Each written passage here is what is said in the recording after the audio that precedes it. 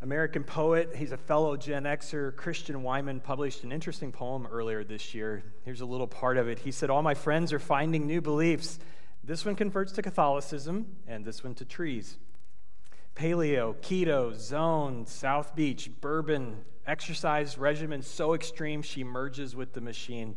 He closes it out by saying this: "All my friends are finding new beliefs, and I'm finding it harder and harder to keep track of the new loves and the new gods and the old loves and the old gods."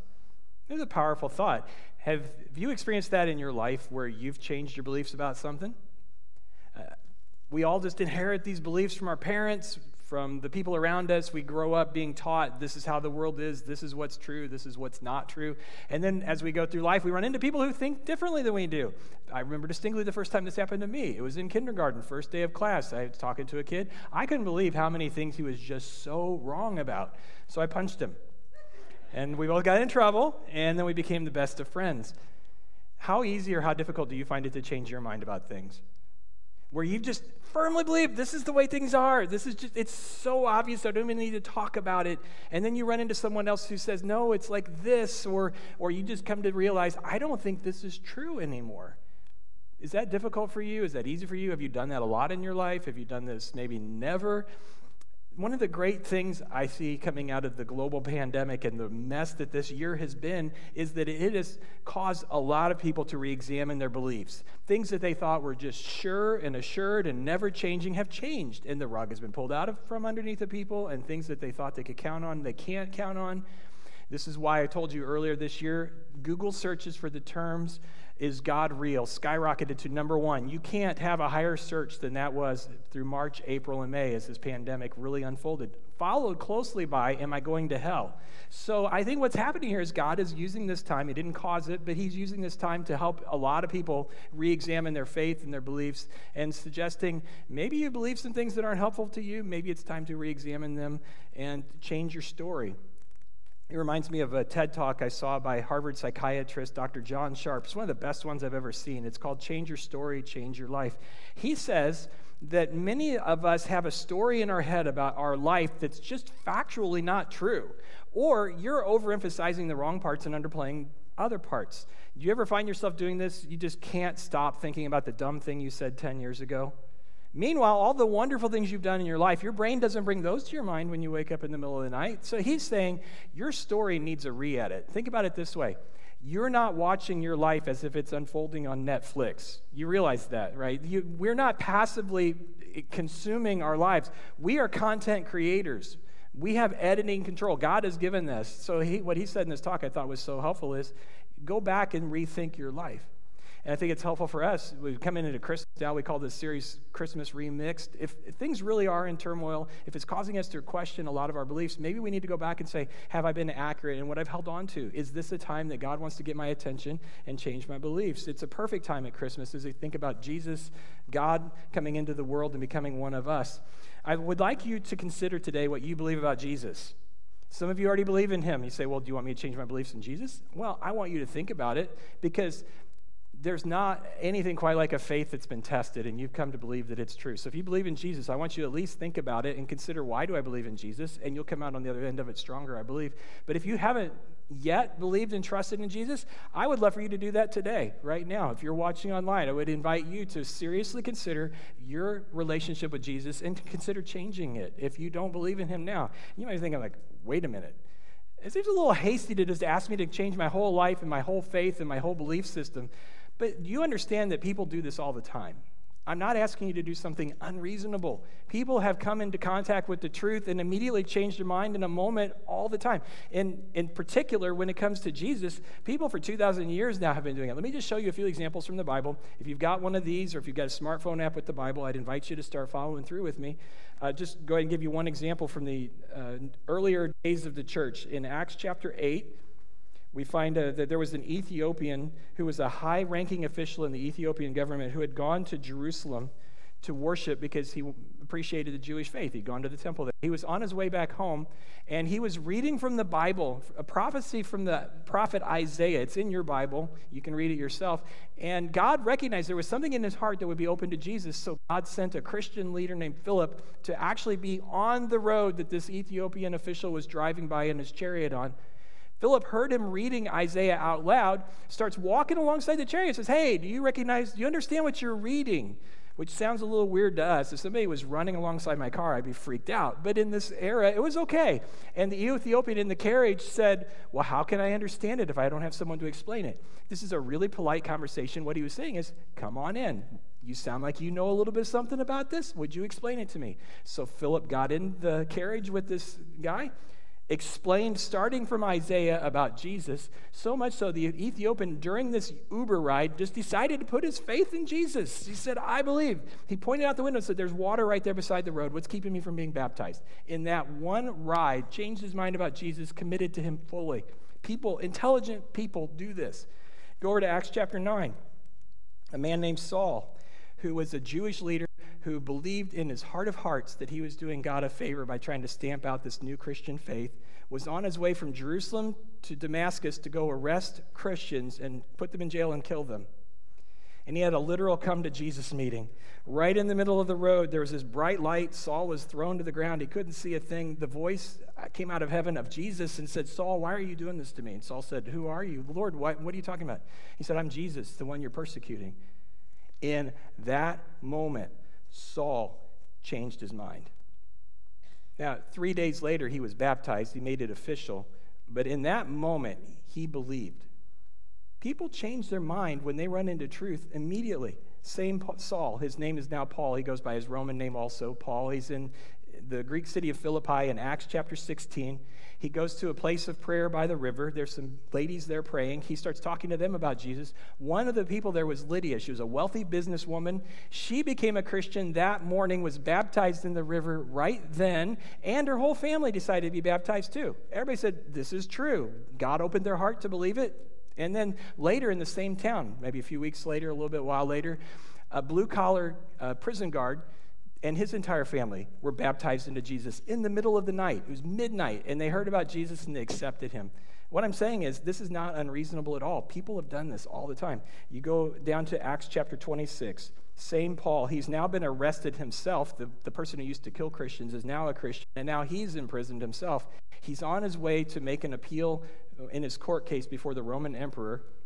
And along the way, he stops and he has a hearing in front of Porcius Festus, who was one of the highest-ranking governing officials in the Roman Empire in this area. And all the VIPs are in the auditorium as Paul is supposed to make his case. So you have Porcius Festus, you have King Agrippa, his sister Queen Bernice. There are other high-ranking military officials in the room. It's just a whole bunch of lawyers. It's a whole bunch of important people. And Paul is supposed to make a legal defense. What he did is he just preached the gospel, the good news about Jesus, and he was very good at it. You come down here to Acts 26 and verse 27. Paul even offered an invitation. He says, King Agrippa, do you believe the prophets? I know you do. Agrippa quickly interrupted him. Paul, you think you can persuade me so quickly to become a Christian? Paul replied, whether quickly or not, I pray to God that both you and everyone in here in this audience might become the same as I am, except for the chains. Yes, I really think you can change your mind, Agrippa, because when you encounter truth, God has given you the authority and the permission to change your story. You don't have to check with someone else. You just think it through, and if you realize it's truth, you have the authority and the ability to say, I'm embracing this. I used to believe this, but now I'm going to believe this. For 2,000 years now, people have been doing this in regards to Jesus. They've been putting their faith and their trust in Jesus because they recognize it's truth. So I guess another question you might have about this is, can I even do that? But then why would I want to? So the Bible presents some pretty compelling reasons why anyone would want to trust Jesus. You can accept them or not, but you need to at least think about what God is offering before you choose to accept or reject it. There are so many, but I just want to give you three. For me, just to make it very simple, it comes down to what God does with our past, our present, and our future when he talks about what he's offering us through Jesus. Here's the first one. God will forgive all of your past wrongs. Completely just wipe it out. God transforms you by forgiving you immediately, instantly. Doesn't matter what you've done, how long you did it, who you did it with. It's forgiven. He truly wipes it out. Anybody can, like Acts chapter 10, verse 43. Everyone who believes in Jesus will have their sins forgiven through his name. And then in the Bible in Romans 3:22, we are made right with God by placing our faith in Jesus Christ.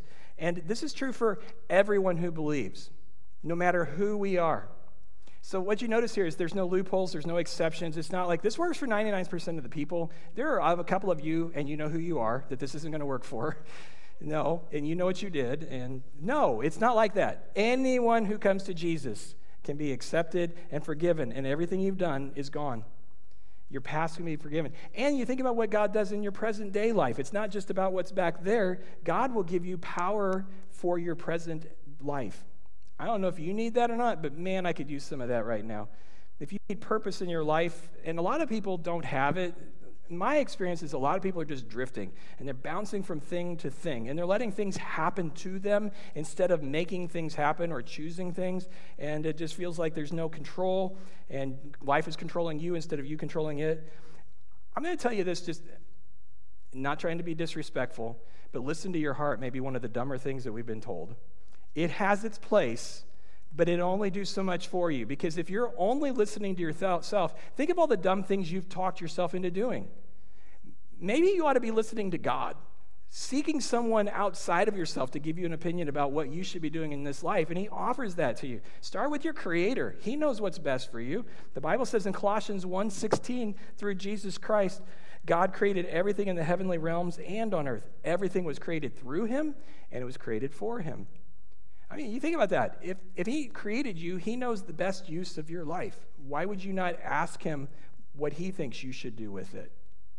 Give him an option. Give him the opportunity to speak a little bit of wisdom into your life, whether it's through prayer or through the wise people around you that you talk to, through reading the Bible. You can't tell yourself what your purpose in life is because you didn't invent yourself. But God doesn't expect you to figure it out on your own. He wants to help you. And if you'll ask him, he will. You know, another thing that I see, and again, I'm not trying to judge anyone, but in our culture, I understand that right now, it's really hard to figure out who we are. We wrestle a lot with our identities. There's a lot being made about, I could choose my identity, and I want to create this identity that I project to the world, and that's fine. I understand that. And I understand part of the developmental process in our lives is to try on different hats. Well, what if I did this? What if I was that? That's fine. At the end of the day, God has an identity that he wants to give you. So I find this fascinating. People want to create a platform for themselves to speak to the world authentically. How much more authentic could you be than to say, this is the identity that God gave me? It's truly authentic. Nobody can, like, why do you say you are what you are? Well, God says this is what I am. Okay, the argument's over. And the Bible says in Ephesians 1:11, listen to this. Because we're united with Christ, we have received an inheritance from God because he has chose us in advance, and he makes everything work out according to his plan. So I think about something else that the Bible says in Ephesians, a little bit further down. It says, we are God's masterpiece. He has created us anew in Christ Jesus so that we could do the good things that he planned for us long ago. He's got some wonderful things that he wants you to do. There's some things in the world that won't happen unless you do them because you're the one that he made to do it. And somebody else is kind of trying to hack their way doing the thing you're not doing until you show up and say, hey, I'm really actually good at this, and I think God put me here to do this, and so here I go. There's nothing quite like that, and some of you know the joy of that, to know this is what I was made to do. And you're inside, you're going, yeah, I kind of sometimes get that sense that this is what God made me to do. And I feel for some of you who haven't found that yet, but I'm telling you that God will help you find your purpose in your present day life. And I want you to understand this too. When you start trying to follow God's pathway for your life, you're going to realize real quickly you can't do it on your own. You're going to need his help. And he's more than happy to offer it to you. There's power that God will make available to you to do things that you could never do on your own. If God puts a thought in your head and a dream for your life, and you go, well, it's obviously not me because this is too big for me. Congratulations, you just found God's purpose for your life. It is too big for you, but it's not too big for you and God together. I think that a lot of people could use some help from God right now. I've been hearing for a long time about how tired people are. You don't need to raise your hand, but are you tired? This before COVID hit. I remember last year at Christmas, and I was looking back through some of my old Christmas messages. It seemed like every year I had to talk about how hard Christmas was on us. How in the world does something that's supposed to be a time of joy with our families, gift giving, remembering Jesus, how does it become something that's a burden and a stress and a source of struggle? And then 2020 hits. This is probably not the Christmas anybody imagined they would have been having. It's like somebody said, hey, I finally got 8 hours of sleep, and it only took 3 days. We're tired. What if this is a gift from God saying, look, y'all need me. And for a long time, I've let you live with the illusion that you don't. But I'm just going to take a little bit of the barrier away and let you see what life without me is like, so that you'll reach out to me, so that you'll find me. And I'm telling you right now, if you're struggling, the best thing you could do is just pray an honest prayer to God saying, I think I've been doing this the wrong way and I need your help. There is a powerful, powerful prophecy in Isaiah. It's a word that was originally given to the people of Israel, but I think it's a word for us too. I just want you to drink this in if you're just kind of struggling right now. Look up into the heavens. Who created all the stars? God brings them out like an army, one after another, calling each by its name. Because of God's great power and his incomparable strength, not a one is missing. Oh, Jacob, how can you say the Lord does not see your troubles? Israel, how can you say God ignores your rights? Have you never heard? Have you never understood? The Lord is the everlasting God. He's the creator of all the earth. He never grows weak or weary. No one can measure the depths of his understanding. He gives power to the weak, and he gives strength to the powerless. I want to go back and read 2 phrases from this. We're going to leave a blank that's going to be on the screen. I want you to put your own name in there. You, put your name right there. How can you say the Lord does not see your troubles? Put your name here. How can you say that God ignores your rights? This is for you. This is what God is offering you through Jesus. It's not just about forgiving your sins. It's about fixing what's going on right now in your world, giving you a sense that no matter how hard things are, it's going to be okay. This isn't talking about the power of positive mental attitude. This isn't self-help. This isn't, find the inner strength within you. This is, I can do all things through Christ who gives me strength. And if you find yourself at the end of your rope and you're about to quit and give in, give up, throw in the towel, call it quits, I want you to know that there's something more available to you that is beyond you and it's outside of you and it is good and it is perfect and it's for you, not against you. It is the love of God and it's there for you and it is very real. Wherever you are right now, I'm talking to you. God is for you, not against you. And he cares about you very much and he wants to give you power for your life right now. Which is something else that I find so fascinating, that God is in our past and our present, but he's also in our future. There is so much awaiting you. No matter how bad things get right now, your graph is going to trend up. Trust me. The Bible tells us this. I don't know if you saw this or not back during the Daring Faith campaign. I think all of you did. We're just going to assume you did. But if you didn't, let me just quote Chad Remley. He's one of our elders, and he said something very powerful in their testimony video. Let me just say this. He said, I see people who are afraid of death and afraid of life. It's like we're leading people here at Connection and not have the fear of either. You just go out and you live your best life and try to bring as many people to God through Christ. If you do that and you know where you're going when it's all said and done, you don't have to fear either one. I could have said it better. Thank you for letting me quote you there. This is just what we're doing here. This is a promise that we have that no matter what happens to me in this life, it's going to be okay. Because God's controlling my future as well. And he's promised me so much good. And this isn't just like pretty words that you can put on your wall in your office or your bedroom. This is true. The Bible says in Romans 8:11, the Spirit of God who raised Jesus from the dead lives in you. And just as God raised Jesus from the dead, he will give life to your immortal bodies by the same Spirit living within you. This is literal. 1 Corinthians 6:14, God will raise us from the dead by his power, just as he raised our Lord from the dead. 1 Corinthians 15:20, the truth is Christ has been raised up, the first in a long legacy of those who are going to leave the cemeteries. I understand this is a hard year. I know that a lot of us are looking at a Christmas where there's one less person, and that leaves a hole in our lives and in our hearts. I have no qualms at all about saying, I'm going to see these people that I love again. And if you're in Christ, you know that's true too for you. This isn't just like, okay, once upon a time. This is real stuff. And when you trust in Jesus, it becomes a part of your real story. Eternal life is not just pretty words. It is a factual reality that we can look forward to. And I know that, we're celebrating Jesus' birth now at Christmas, and that's great that we do that. He didn't ask us to do it, but I think he's okay with it. I will remind you, though, if Easter hadn't happened, there wouldn't be a need for Christmas. So we think about what we're doing right now. We have to think about the whole thing that Jesus does for us. I want you to be a part of this. Some of you have already done this, but if you haven't committed your life to Jesus, how do you do that? The Bible's really clear. You just believe in Jesus. John 6:29 says this. And Jesus actually said this is the only work God wants from you, to believe in the one that God has sent. He wants you to believe in Jesus. And I love this. If you look in Romans 10:9, it says, if you openly declare Jesus is Lord and you believe in your heart that God raised him from the dead, you will be saved. Again, there's no loophole here. There's no probably going to work most of the time. This will work for you.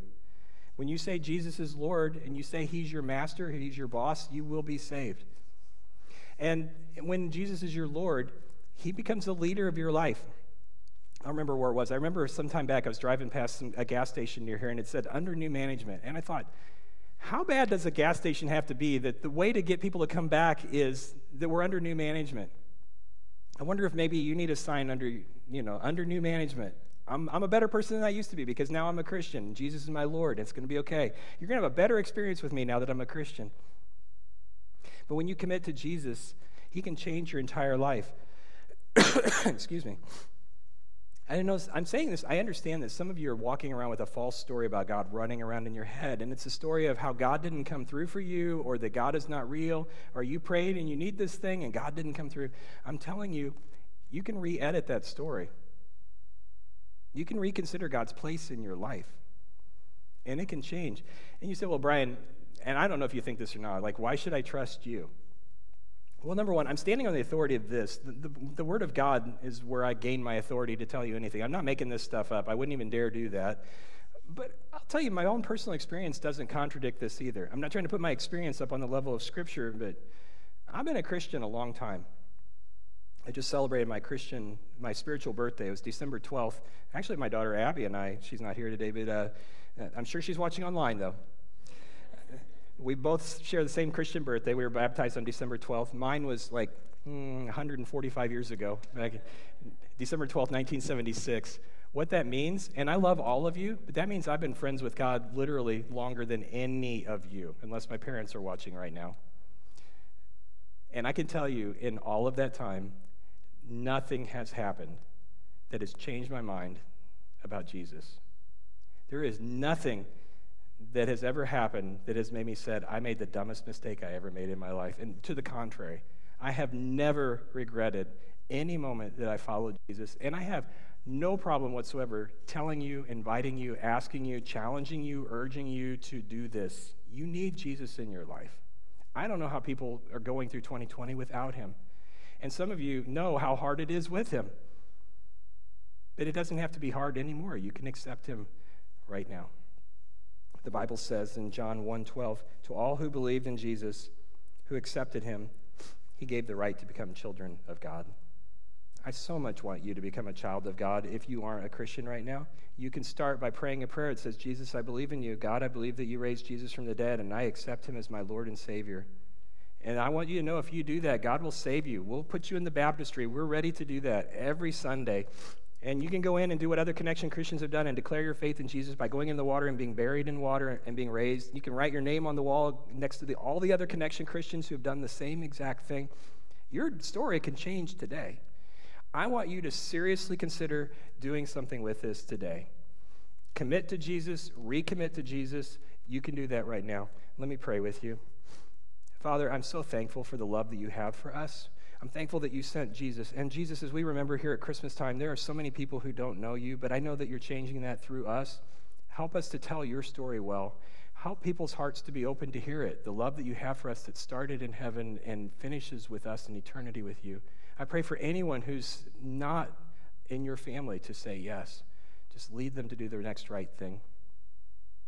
Father, I pray for all the people who are grieving right now at Christmas, that you will give them comfort as they mourn. Just give them an assurance of what is true, that there is a hope that's beyond anything we could ever imagine. I pray all this in Jesus' name. Amen.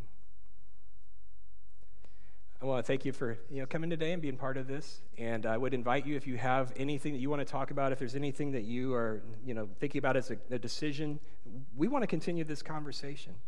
We want to consider this a time where this isn't the end of the service. This is the beginning of a longer conversation. This is Dave Fales. He's one of our elders here. And if you would like to talk to someone or pray with them, he will certainly take all the time you need, as well as I would. I want to invite you to do two things, too. If you're newer here, just come up and introduce yourself. I'd love to meet you. If you are a part of the Connection family, remember that tonight we have this incredible program at 5 and 6 o'clock. I need you to go online to sign up for a spot, or if you're watching online, join in as well. The 6 o'clock service, if you're a little bit concerned about the crowd, has a little more room, so you can sign up for that. Another thing that I'm so excited that our church family is doing is we are doing the meals on Christmas Eve to anyone who needs one, whether someone's in need or if they just are tired and just can't see themselves fixing a meal. We'd love to make a meal for them. So they can go online and they can sign up for a meal. We need a few more volunteers. Many of you have already graciously agreed to serve that afternoon, but you go to connectionchristian.org. You can sign up for a meal or you can sign up to volunteer. We need, I think, like 18 more volunteers, and then we'll be done. So there you go. There's a few ways to get involved this Christmas season. And I hope to see you tonight. Would you stand as we close for our blessing and our benediction? May the love of God the Father and the peace of Jesus Christ and the encouragement of the Holy Spirit be with you all.